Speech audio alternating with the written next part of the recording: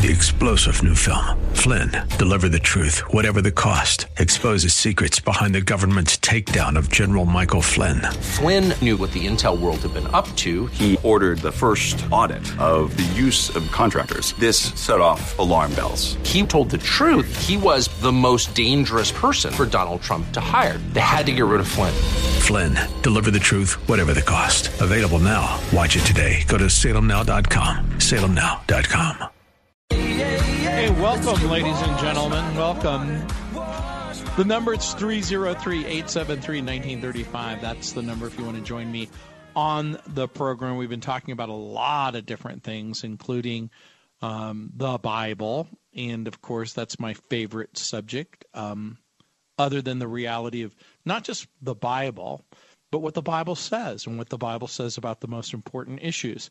303-873-1935. Let's see who's up. Lawrence, welcome to the program. Pastor Geraci. Hey, thank you, Pastor Geraci. I appreciate you taking my question on the air of the email that I sent you because I was driving. And cool. I agree with you 100% how you explained it. But when I talked to that pastor on the corner, he said, you need to read 2 Peter 1, verse 20. So I read it, and he said, all scripture, and I don't know the verbatim of it, should be heard, not hidden or something like that. Let's look at it. Yeah, he is wrong. Because in 2 Peter chapter 1, verse 20 says, knowing this first, that no prophecy of Scripture is of any private interpretation. Another translation says, above all, you must understand that no prophecy of Scripture came about by the prophet's own interpretation of things. So actually, 2 Peter 1:20 is emphasizing the source of Old Testament prophecies, not who has the right to interpret the Bible. So some Bible versions don't make that clear. The New American Standard, for example, says that prophecy is not a matter of one's own interpretation. The King James says Scripture is not of any private interpretation. However, Peter isn't writing about how we should read or interpret God's Word. He's writing about how God gave us His Word in the first place. So in order to persuade the reader to pay attention, Peter affirms that his words are God's words, just as much as the Old Testament prophecies. So Peter's meaning in verse 20 is explained by the context. In 2 Peter verses 16 through 21, we didn't follow cleverly devised stories, but we were eyewitnesses of His majesty. We ourselves heard His voice that came from heaven. We also have the prophetic message as something completely reliable. No prophecy of Scripture came about by the prophet's own interpretation of things, for prophecy never had its origin in the human will. So Peter's point isn't how to read and understand the message. He's explaining the authoritative origin and source of the prophecy. It was God Himself who communicated them through His spokesman. So here's our options with your earlier question. There's a contradiction in the Bible, or there's no contradiction. According to the way that I explained it, in its context, according to the original language, there's no conflict in the text. So when it asks in answering, well, which was it? Did they hear His voice or not? The right answer, they did hear His voice. But they heard a sound. They weren't able to make sense of the specifics. So again, using us as an example, okay? If we start speaking in Spanish, do we have reason to believe that some people in our audience are going to understand us? I think some will. Yes, some will understand what we're saying and some won't. But most won't. Most won't because they don't speak Spanish. So they're hearing sounds, but they're unable to differentiate the words. So the prophets and Peter aren't writing thoughts that they cooked up on their own, but they pass the truth from God. And so the way Peter puts it. They spoke from God as they were carried along by the Holy Spirit. So first, back to your thing, 2 Peter 1:20. Above all, you have to understand that no prophecy of Scripture came by the prophet's own interpretation of things.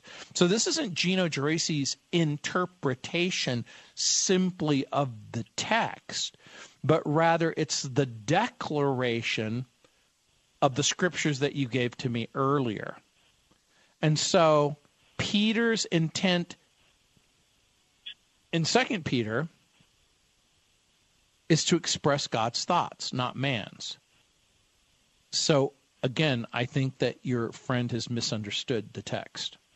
No, you explained everything perfect. That's why my goal was to read the Bible, to understand it, to read it, and I'm reading it twice, the New King James and the King James at the same time. So if I don't understand this part, I'll go to this one. If I don't understand the New Kings, I go to back and forth, and I totally understood I think it. The New King is a fairly modern translation, and again, I hope that helps. I hope my answer helps. It did. You clarified. Now I understand the whole thing. You've been a great help. I appreciate it. Now I understand all three, because I understood the first two great, and then when you told me that, it's like, then why? And then you explained everything of Christ wanted Saul, which is now Paul. He wanted him to only hear what he wanted to say. He didn't want really anybody else to say it, but he understood. He wanted to say what he wanted to say to Paul. Exactly. And so part of the challenge that we have is that great big idea. Does the Bible itself give us an accurate representation of the events that actually unfolded? I would say yes, 100%. That's the right answer. Yes. Perfect. Hey, Pastor Geraci, thanks again for your help. I appreciate it. Thank you for taking me on your radio station. You are welcome. Question. You have a great evening. Thank you. Thanks. 303-873-1935. That's the number if you want to join me on the program. And again, part of the challenge that we have as we're reading the Bible and we're reading the text and we're reading it in the context is to ask and answer those questions. It is, am I reading it in its context? Am I representing or misrepresenting? And sometimes in order to understand the meaning of any given text, we have to ask and answer the question, well, who wrote it? Who's the original audience? And in 2 Peter chapter 1, verse 1, it says that the apostle Peter is the author. And, of course, his authorship has been challenged over the years. However, the early church fathers found no good reason to reject his authorship. And so, guess what? I've also found no good reason to reject what I believe that Peter is the author of the little epistle of 2 Peter. 303-873-1935. That's the number if you want to join me on the program. When we come back, we're going to take some more calls, answer more questions. And, of course, in 2 Peter, Peter was writing to warn about false teachers who had infiltrated the church.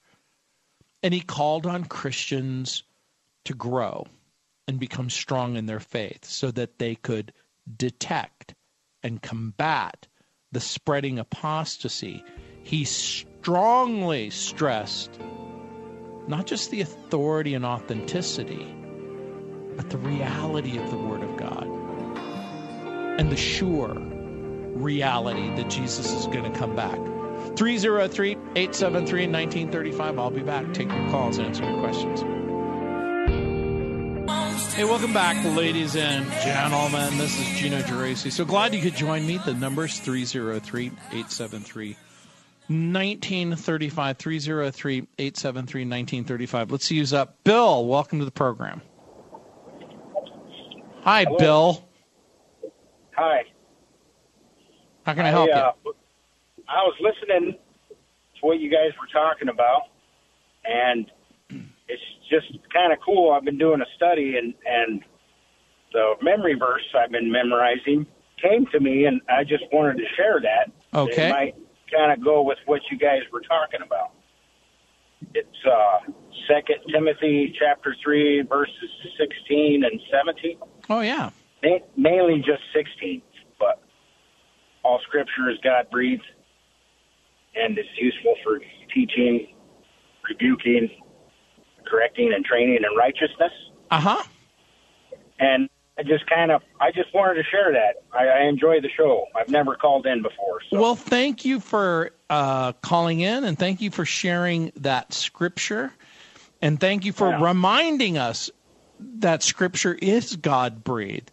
And if it's useful for teaching, rebuking, correcting, and training in righteousness, then that one single Scripture also gives us the basis that we're given permission that we can use every single Scripture to teach or to confront or to correct or to remind people. So that's basically it. I'm kind of nervous, so. No, don't be nervous. Hey, thank you for joining me. Yep. You're welcome. 303-873-1935. 303-873-1935. You know, Peter says about Paul in 2 Peter chapter 1, verse 21, he says, we're told that prophecy never had its origin in the will of man, but men spoke from God as they were carried along by the Holy Spirit. This picture is one almost of a river, just like a river carries a person down the lazy river, so to speak. So Peter notes that Paul writes with the wisdom that God gave him. And that failure to take heed to the message is done at the peril of the readers. And so when we talk about Scripture being God-breathed, all Scripture is God-breathed. 303-873-1935, that's the number if you want to join me on the program. Like I said, Friendly Jim is standing by to take your call, 303-873-1935. In 2 Peter chapter 3, verse 15, he writes, and count the patience of our Lord as salvation, just as our beloved brother Paul also wrote to you, according to the wisdom given to him, as he does in all his letters, when he speaks in them of these matters. There are some things in them that are hard to understand. No kidding. But Scripture comes not just from the human writer, but from the Holy Spirit. Scripture comes from the Holy Spirit. All Scripture is God-breathed. In words taught by the Spirit, expressing spiritual truths, in spiritual words. That's what Paul writes in 1 Corinthians chapter 2, verse 13. Again, 303-873-1935 is my number. It says, and we impart this in words, not taught by human wisdom, but taught by the Spirit, interpreting spiritual truths to those who are spiritual. In fact, the Berean believers faithfully used the inspired Word of God to check Paul's adherence to the Word. In Acts chapter 17, verse 1, you'll remember it says that they examined the Scripture every day to see if what Paul said was true. The reason why in part this becomes really important to me, I'm the director of a ministry called Scripture Says. And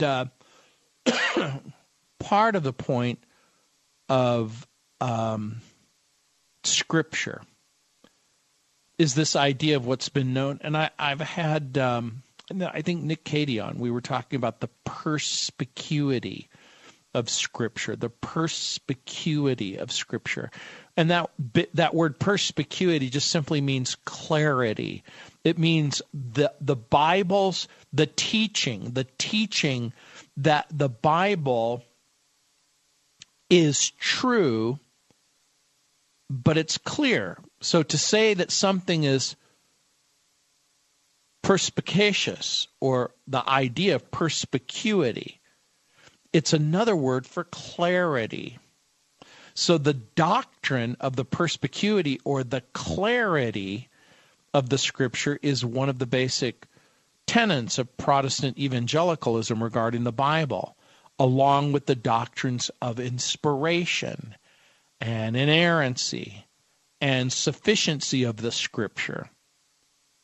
So another way of saying that is that the doctrine of perspicuity, or clarity, means that the central message of the Bible is clear and understandable, and that the Bible itself can be properly interpreted in a normal, literal sense. Now, the perspicuity, or the clarity of the Scripture, doesn't mean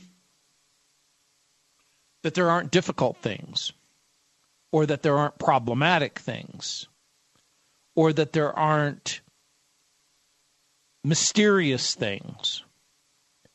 But it does mean that on the central issue, it's clear. The Westminster Confession of Faith explains what Protestants believe about the clarity, or the perspicuity of Scripture. In the Westminster Confession, it says, quote, "All things in Scripture are not alike plain in themselves, nor alike clear unto all.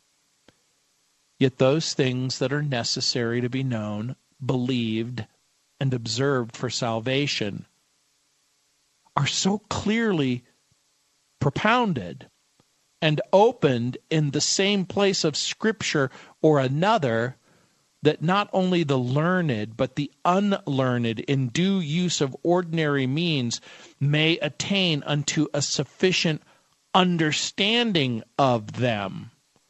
The way that I would reiterate that is this is the Bible's way of saying, can you understand the Scripture in such a way that you can hear it and believe it and be saved?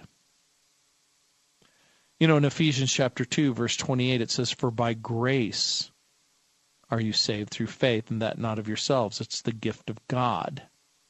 In 1 Corinthians chapter 2, verses 3 and 4, Paul writes, "I was with you in weakness, and in fear, and in much trembling, and my speech and my preaching was not with enticing words of man's wisdom, but in the demonstration of the Spirit and of power." In John chapter 6, verse 44, we read, "No man comes to me except the Father which has sent me draw him."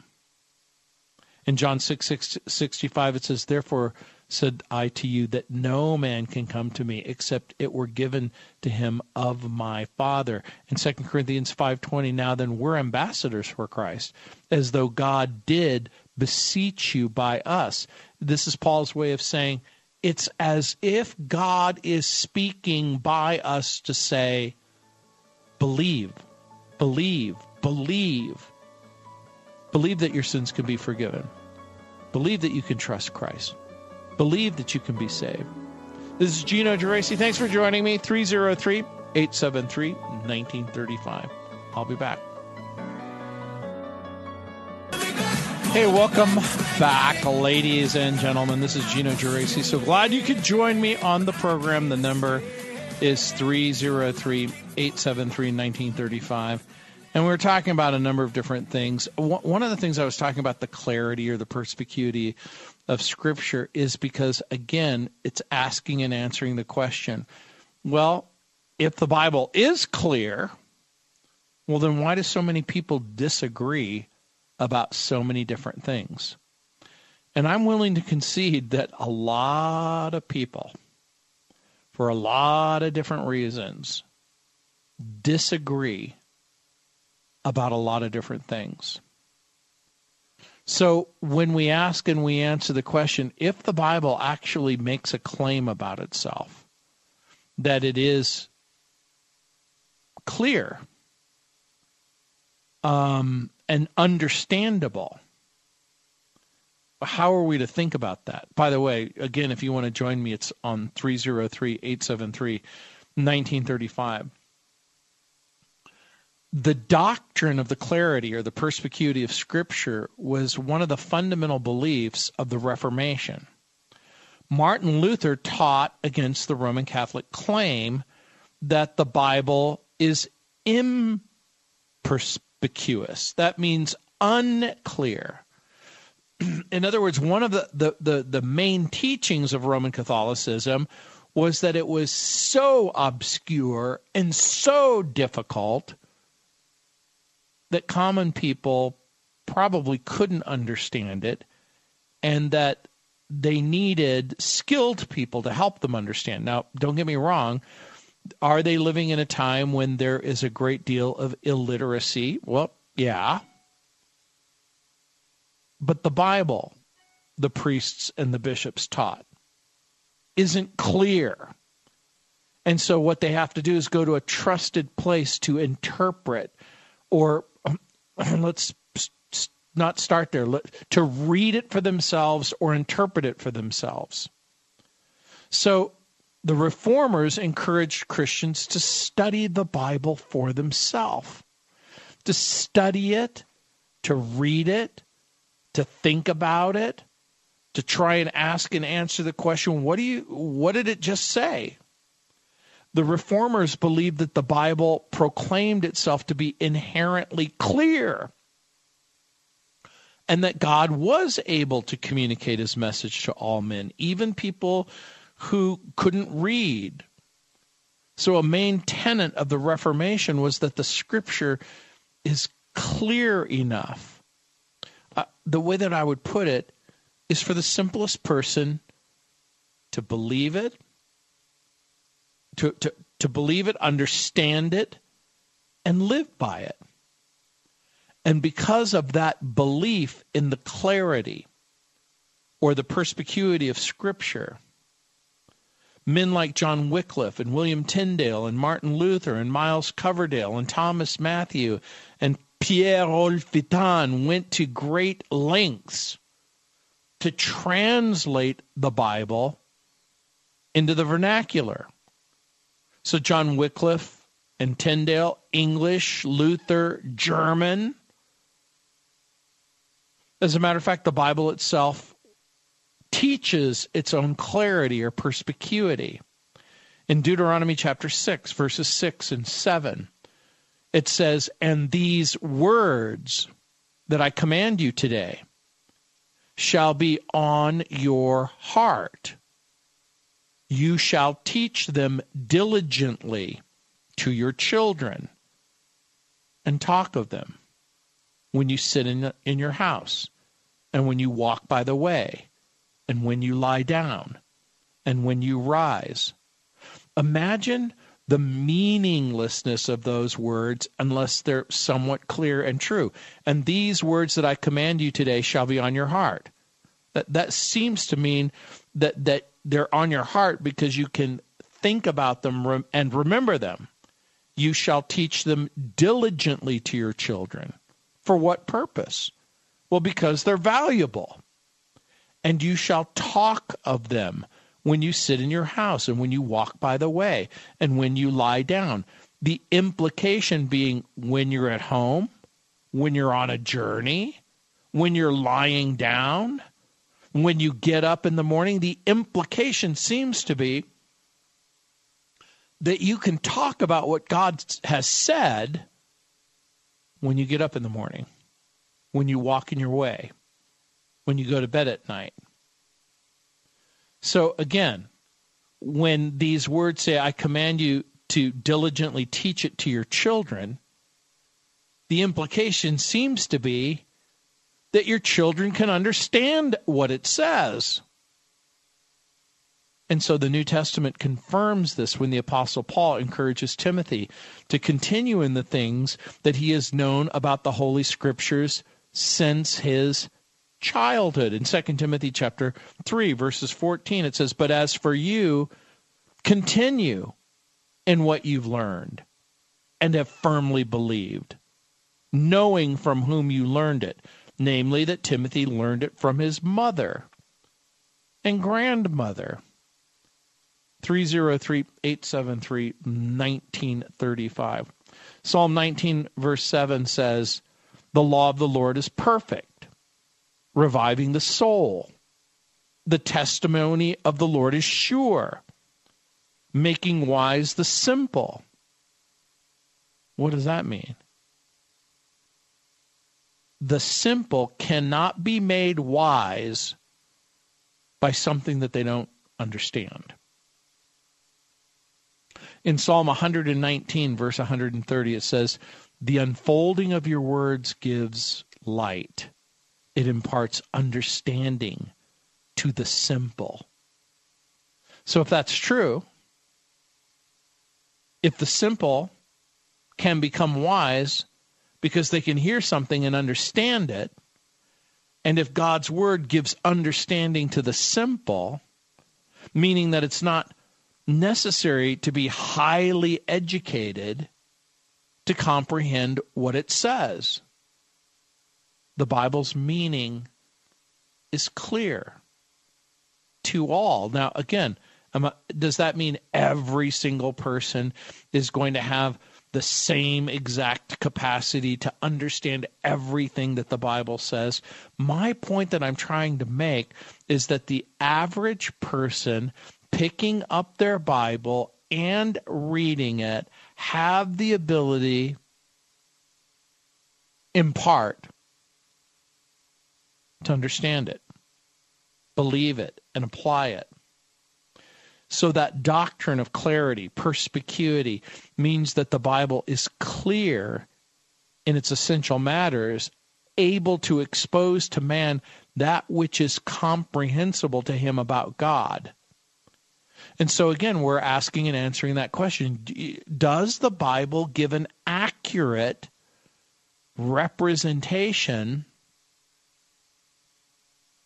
about the existence of God? Is there a God? Is he good?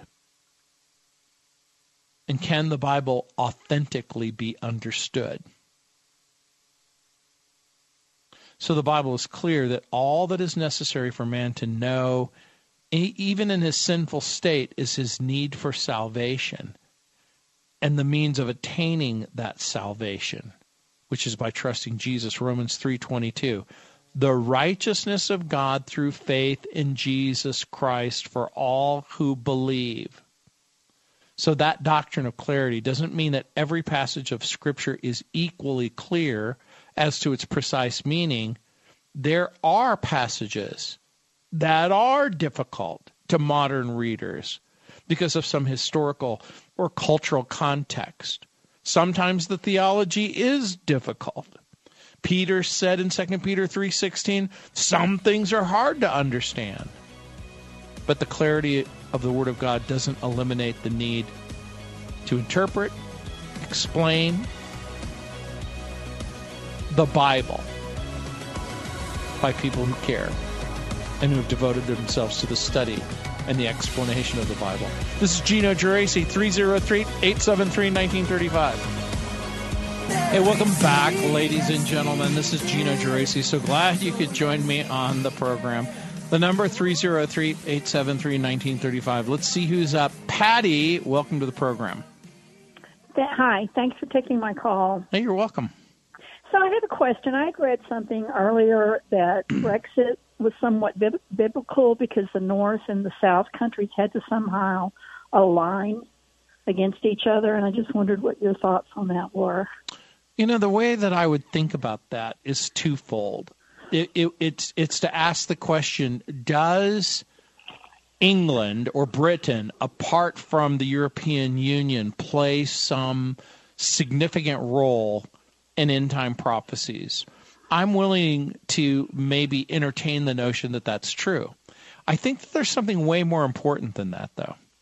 It's this idea of globalism versus nationalism, Patty. I think the most important thing about Brexit, in my view, is does a united Europe accelerate things towards a global outcome which is inevitable? In other words, is our planet Earth inevitably headed towards globalism? I think that the answer is yes. But, so what is the point of Brexit? It reinforces British nationalism. So to me, there are two strong forces at play. Forces that are trying to manipulate each other for globalist purposes. And then forces that are trying to keep globalism in check. So in my view, remember in Genesis chapter 11 with the Tower of Babel, how God confounds the language and he gives people different languages and he sends them all over the earth to populate the earth. I'm thinking that judgment in part is a blessing to I'm going to use the term postpone a future globalist judgment. So my simple answer is Brexit is a good thing because nationalism is a good thing because it postpones judgment. Okay. So that would, it sounds like then, if they would have stayed in, that would have been more moving us toward globalism and closer to the end of times. Okay. Right. Okay. So is globalism inevitable? In my view, it is. In other words, the Bible teaches about this man of sin. It teaches about a united world. It talks about buying and selling in the book of Revelation. So, people are constantly saying, if we're going to deal with the problem of global climate change, we're going to have to unite. If we're going to deal with the problem of the economy, we're going to have to unite. If a meteorite comes from outer space to destroy the planet, we're going to have to unite. There's a growing group of people who are looking for solutions on a global scale. In other words, no single country can solve the problems of humanity. Okay, so then the other side of that then too, it's not Brexit, but with the new trading in Bitcoin or whatever it's called. Bitcoin, yeah. Cryptocurrency. That's a global thing, right? Yes. In other words, in my view, cryptocurrency provides sort of the foundation, if you will, to make a global currency easier to swallow. Exactly. Yeah. Okay. So there's some things that are moving toward that, and then and other things that are moving away from it. And so in my view, the things that are moving towards it, I think are problematic.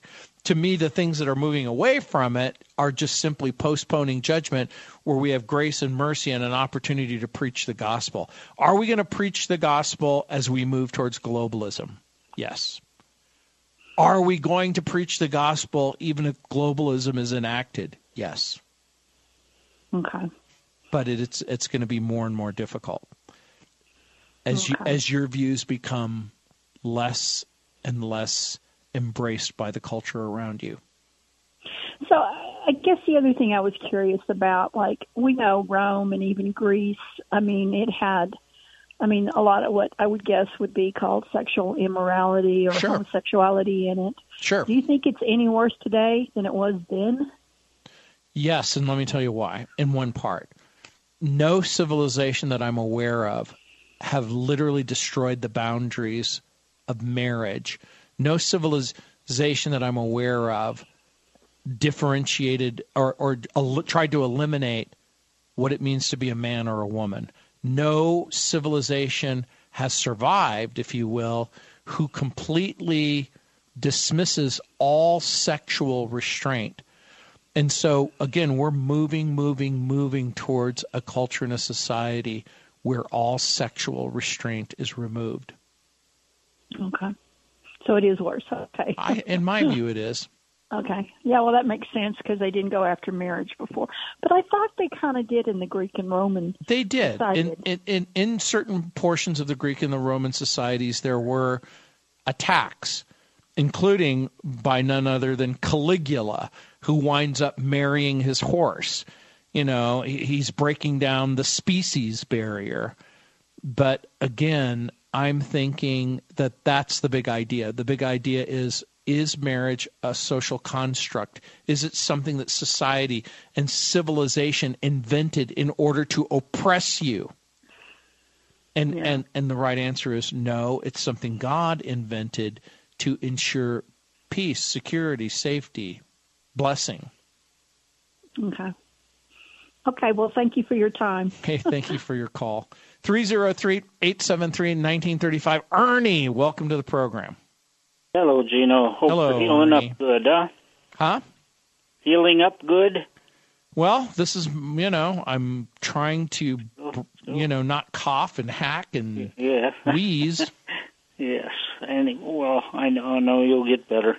Anyway, you were talking about the perspicuity and the clarity of Scripture. Exactly. I loved it. In Matthew 24:25, no one knows the day or the hour of the coming of the Son of Man. Lady, very interesting observation she had there about see you also when you see all these things come, know that it is near at the door. Uh-huh. Surely I say to you, this generation will by no means pass away until all these things take place. Heaven and earth will pass away, but my words will by no means pass away.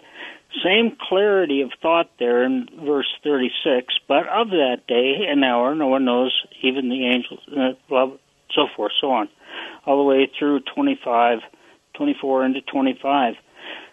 That fits what I believe to be, I don't hold to a pre-trib rapture, and having studied it now for, almost 14 years now, fits pretty closely to my understanding of end times and the end of the age. And I won't call it the pre-wrath rapture or post-trib rapture. I call it God's timetable rapture. Well, all these things.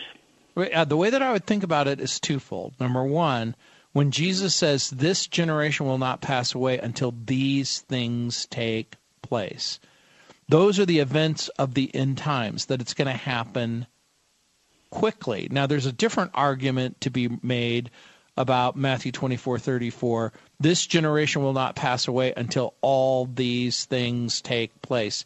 The context are the verses surrounding it, Matthew 24:34, especially prior to it, verses 4 through 31, where Jesus is clearly giving a prophecy. He's speaking about future events. He's already told the people who's listening to him that the people who are living during his earthly ministry, that the kingdom had been taken away from them in Matthew 21, verse 43. So I'm going to suggest to you that Matthew 24 and 25 is dealing with the future, and there's a different reason to believe why. Okay, we'll have to address this there's another time. Yes. Hey, but thank you for your call. Thanks for joining me. This is Gino Geraci. I'll be back tomorrow taking your calls, answering questions. 3-star General Michael J. Flynn, head of the Pentagon Intelligence Agency, knew all the government's dirty secrets. He was one of the most respected generals in the military. Flynn knew what the intel world had been up to. He understood its funding. He ordered the first audit of the use of contractors. This set off alarm bells. The explosive new documentary, Flynn, deliver the truth, whatever the cost, uncovers the facts behind this scandal. Flynn told the truth. He was the most dangerous person for Donald Trump to hire. I find out the worst enemy that I'm going to face in my life is right here in America. They took my assessment and they wanted me to change it. And I was like, I'm not changing it. They had to get rid of Flynn. With in-depth interviews, archival footage, and never-before-seen personal records of the man behind the headlines. I just felt like I was drowning. Flynn, deliver the truth, whatever the cost. Available now. Watch it today. Go to salemnow.com. salemnow.com.